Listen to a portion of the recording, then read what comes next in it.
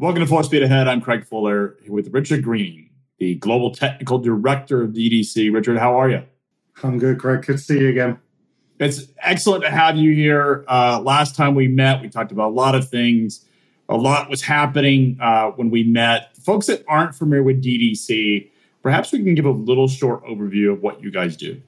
Sure. So DDC, or the DDC Group, is a global outsourced business, but our flagship business is DDC FPO, and it's fully formed on logistics, right? So that's and we primarily work in the US with LTL. We do about a third of all of the LTL bills, so we process the bills in the back office for them. But we work in truckload, and we work with 3PLs, and we do a whole mix of things to support the logistics industry in the US. So business process outsourcing is a really big industry. There's a lot of providers, a lot of competition. You guys are a leader in particularly the LTL industry. What sets you apart from the competition?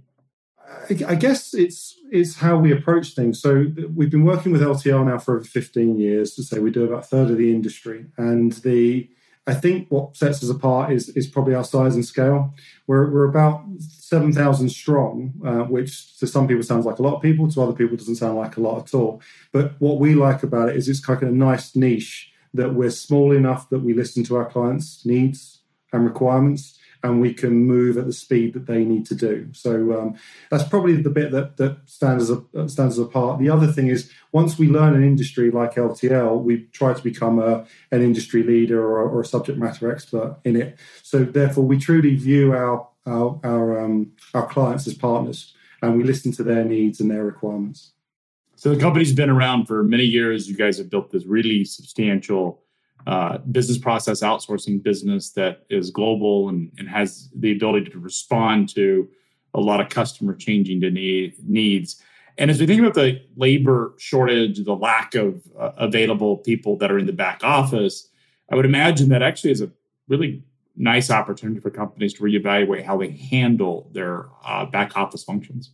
Absolutely. So we've been going over 30 years now. We started in other industries, and then we worked our way into logistics, to say it's probably about 16, 17 years ago now. So yeah, absolutely. Same as you have driver shortages, which is obviously the main thing everyone talks about. Similar often issues in the back office. So we see that need with our clients to give them more fulfillment. Again, coming off of the pandemic, people are now thinking about where their people are situated and what a regional lockdown could do, because I think business continuity, as much as a lot of businesses had it in the past, it didn't really equate for things like World War III properly. Or global pandemics. So I think people are now pivoting and thinking about, well, actually, I may be a national carrier, but actually I'm such a sizable business, I can lean on some global infrastructure. Yeah, it feels like so long ago when you and I met. I mean, it was just pre-COVID and pre-pandemic. Now we're talking about World War III. I mean, I miss the innocence of the world. I remember as a kid playing Oregon Trail, and it just seemed like you had these sort of like really crazy experiences in the old Outback. And modern society hasn't known that, but now we sort of... Was that back when the Miami Dolphins was winning the Super Bowl? That kind of... I do think, yeah, exactly, right? So it's you stole my thought. So that's crazy. But Richard, when I think about how much the world has changed, I mean, just the thought of World War III seemed irrelevant to have that conversation. A little nutty if you had actually mentioned that 4 months ago. And now we're faced with the reality and reminded that the world is a somewhat hostile place and things can happen at a very short notice. And we saw through COVID that, you know, these dire predictions that people have been making over the last couple of decades did play out to a degree. And yet we're reminded that the world's not done with us, that, that it is quite unstable. And so when you think about taking care of your business and having redundancy and dealing with these issues, it seems like having a partner that is global and has the ability to respond can provide that business continuity element. Absolutely. And I think the term you're looking for is probably it's return on investment, right? So there's a lot of companies have tick boxes, and we have companies that work with us of all sizes, right? We have some that have a couple of FTEs from us, and then we have our biggest client has probably over 2,000 guys that work for us in all regions around the world, because that's the size of the business that they are. So we cater for everyone's needs. But as you say, when it comes to doing business continuity and disaster recovery planning, the appetite in senior management was very much around, the more it will never happen, you need to tick a box, or what's the minimum amount you need to do to get through an audit, for an ISO accreditation or something along those. Whereas I think people are getting it, and they really don't know what the future could hold. So they are reevaluating it. And we're seeing the same with technology as well. So, a lot of our clients that maybe were on the fence in the last few years, we felt through the pandemic have started saying, no, we're going to do this now. So what we're seeing, and I guess what I see more from the technology side, is and I think what we're going to see in the next couple of years is carriers are going to be adopting, or looking like they're springing up adopting new technology. But the reality is they will be doing that already. None of this stuff is going to be rolled out overnight. The stuff we do with our clients too, they're very cautious about what they do. They don't want to, they're not going to do anything on a whim, right? So it takes time and investment. But so I think there's a lot of carriers now working on, because of things like driver shortages, because of back office shortages, because of global pandemics, they are reevaluating their operations about what they do onshore and what they could do globally. They're also reevaluating the technology they're using to see what technology they can use to either attract younger drivers, retain drivers, what parts of the process they could automate in order to take some of the really labor intensive or redundant jobs that make people frustrated and want to leave their current positions. So, Richard, when I think about everything that's happening, and really if we sort of go back to the past 2 years, we've had this massive change in how companies operate their operations in the office, and a lot of work from home, as well as, their supply chains have been disrupted. From the way you guys think of it, the interactions you're having with clients, what's the number one thing that has changed in the way clients are thinking about their business today than perhaps they were 2 years ago? I think that they understand the value of their drivers, because their business relies on it. So it's what can they do to increase the quality of the driver's work-life balance? What can they do to make the job intuitive for the driver so it's not stressful? And what they can be doing to be driving. That's very much what they're focused on. So we were on a journey anyway. When I joined DDC three and a half years ago, we were already looking at capture. We were reliant very much on a lot of our documentation was delivered back to the terminal before it was sent to us. So the first thing we kind of said, and what we need to change to move forward, is we've got to go real time or near time as much as possible. And everyone that I was looking at on the market that were offering solutions were all talking about clients or about creating portals where the carriers can get their customers to make the entries for them, right? And instantly, when you look at how DDC has been successful over the last 15 years, we've been successful by not changing our clients' processes, by listening to our client and adapting to what they need. So that was really our latest offering is a suite of tools for drivers called DDC Sync, and it's about driving or syncing the driver to the company so that he's got the support he needs while he's out on the road. But that really started with a data capture app, because what we needed to do was to be able to digitize the freight bill in real time. So what we do is we have a process that ensures that the driver takes an image of a full bill. It ensures that it's got an OCR engine built in locally to ensure good quality capture before it's sent off for processing. And when that's sent off, we embed the driver's GPS coordinates. We embed the pro number, the driver's ID, the timestamp, etc. So that image is now a digitized freight bill the second the driver picks up those goods. So that is better to us. It's better than the original piece of paper. So, Richard, when you think about the fact that drivers are inundated with apps, I mean, I have probably 400 apps on my personal cell phone. and most of them downloaded by my kids who downloaded a game. And like, I have like all these like sort of the generations of my children as they sort of grown up. The games get more and more complicated. You sort of miss the innocence. You sort of look the ABC app or something like that. When I think about all of the sort of things that drivers need to do, why would they want or need to download a new app? So it doesn't need to be a new app. So we do offer Sync as a standalone product, and you can bolt in some of the plugins, right? So we have the intuitive driver capture, which we just touched on. We've got a driver community that lets the drivers create their own, effectively, WhatsApp groups that are all governed by the business. There's a lot of safeguarding in there to stop bullying, etc., and explicit material, stuff like that. You can do corporate communications, and you can use it for doing like knowledge base, etc. So it's a load of options, but they are all plugins, because we knew as soon as we started talking to our clients, we've got clients that have already got an app that works with a TMS system, right? And they don't want to come out, they don't want to be processing something in that app and then need to go to DDC Sync. So what we've done is we've built the plugins that they can easily be plugged into with a lot of the existing systems that are out there.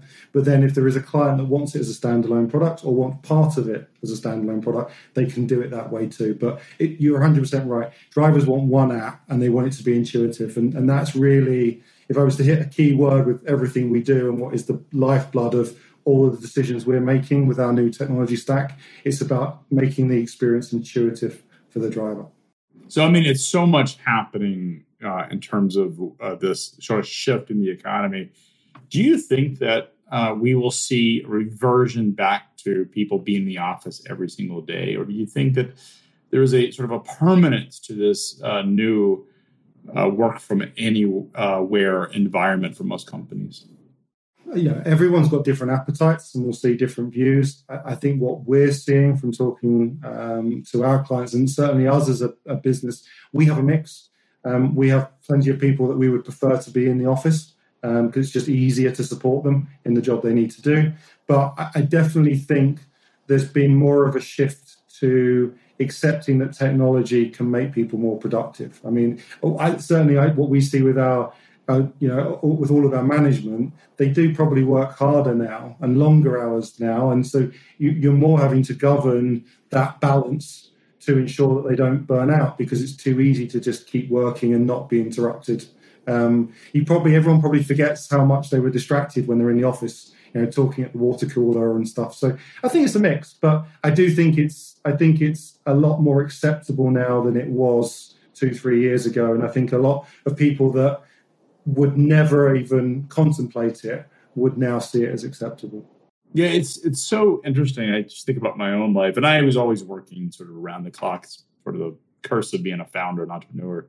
You're like, I'm going to quit my job and work for myself because I don't like the hours I'm working or the work I'm doing, and you end up working twice as long as you did before.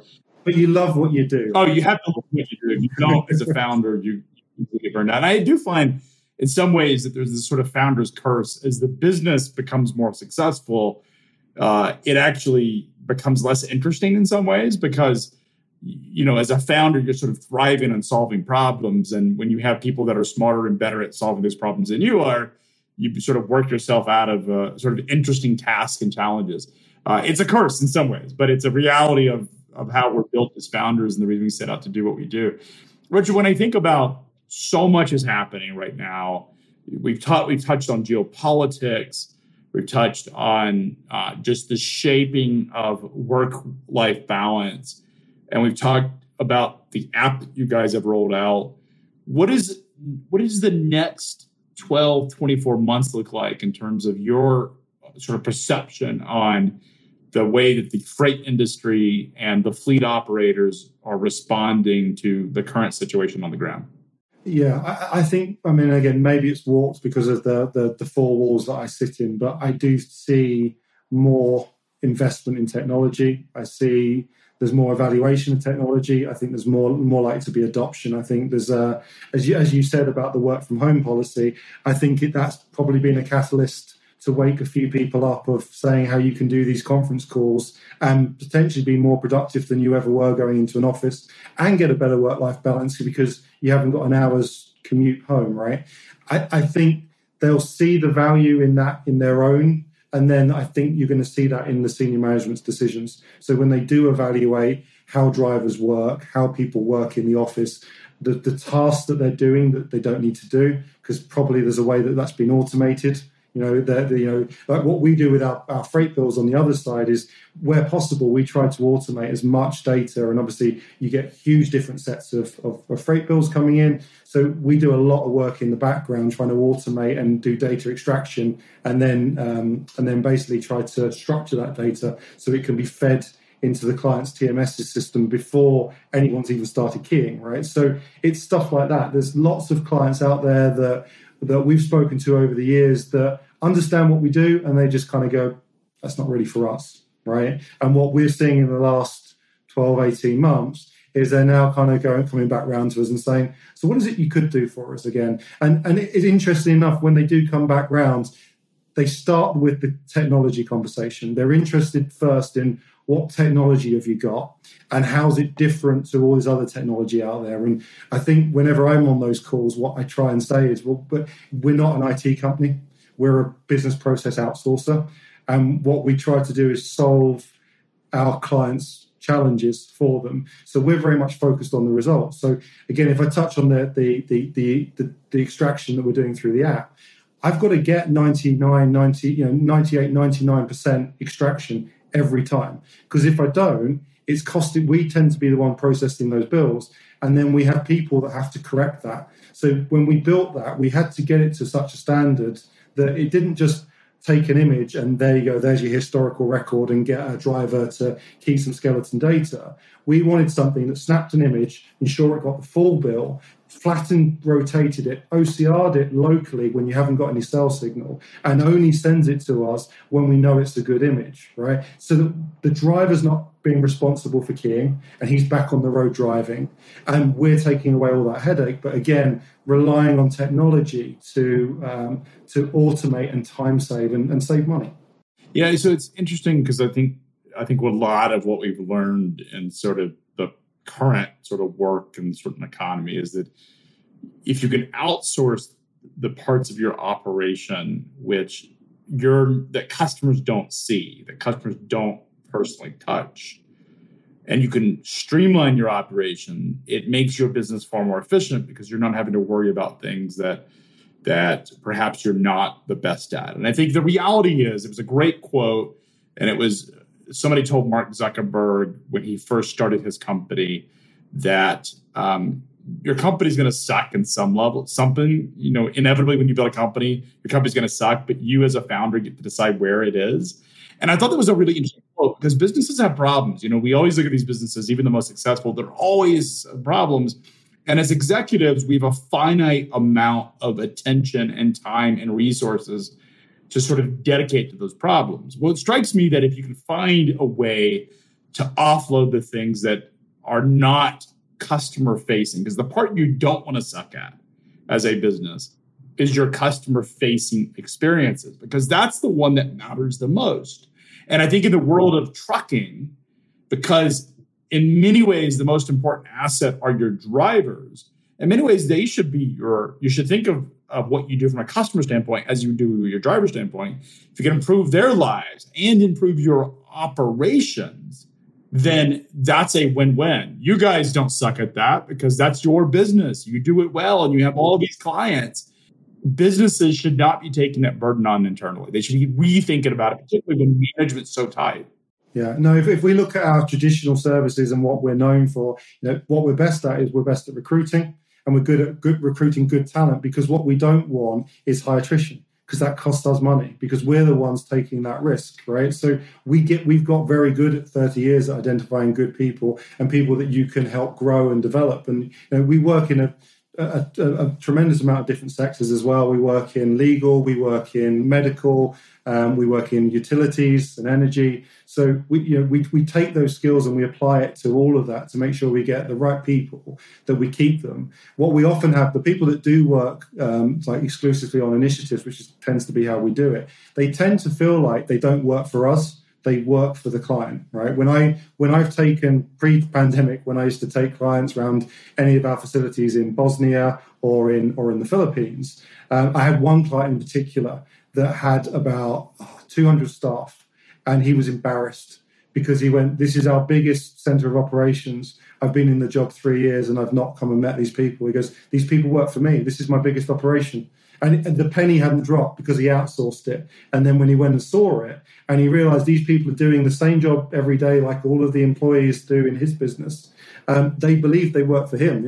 We were irrelevant. They're employees of that business. And obviously the other value that we see, certainly bigger clients see it maybe quicker than others, or maybe more global clients see it quicker than others. But the value is, which we had in Europe for Brexit, right? We had a client where we ended up having to scale up and scale down 3 times while all those decisions were being made around Brexit and the and declarations and how much work that would be. So that was on us. We had the agreements in place, we scaled up, and we bent to the client's needs. So again, the other value you get with outsourcing is flexibility. All right, you're in control. You're not losing control. It's the polar opposite. You're effectively the client, and you tell us what you want.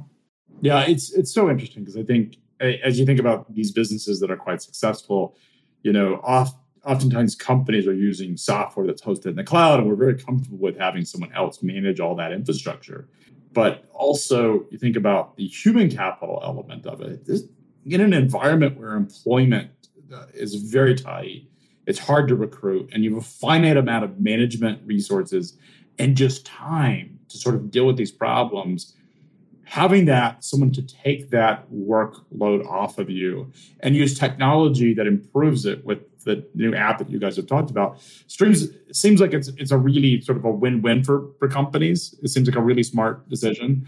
I think about the most fierce animal in the animal kingdom is the dolphin, because the shark gets all the credit for being fierce, but actually the dolphin is the one that's actually the more fierce animal, and sharks won't be in the same water as the dolphins, because it's not so much about brute force, it's about intelligence, it's speed, and it's agility. And in a modern market where things are happening so dynamically, it's that speed that really matters. Yeah, no, I wouldn't disagree. And they say is you need to be agile. And say who knows what's going to change tomorrow. So you need to be in control. You need to be able to make decisions, and you need those decisions to be cost effective. So yeah, that's pretty much what we do. Well, Richard, really appreciate your time. You're excited about what you guys are doing with the new Sync app. If you can find out more information, what's the best way to reach out to you guys and connect? Go to www.fpo.com/DDC-sync for the app, or just go to DDC FPO for all of other services. Sounds great. Well, thank you so much, Richard. Really appreciate your time today. Thanks, Craig. Take care.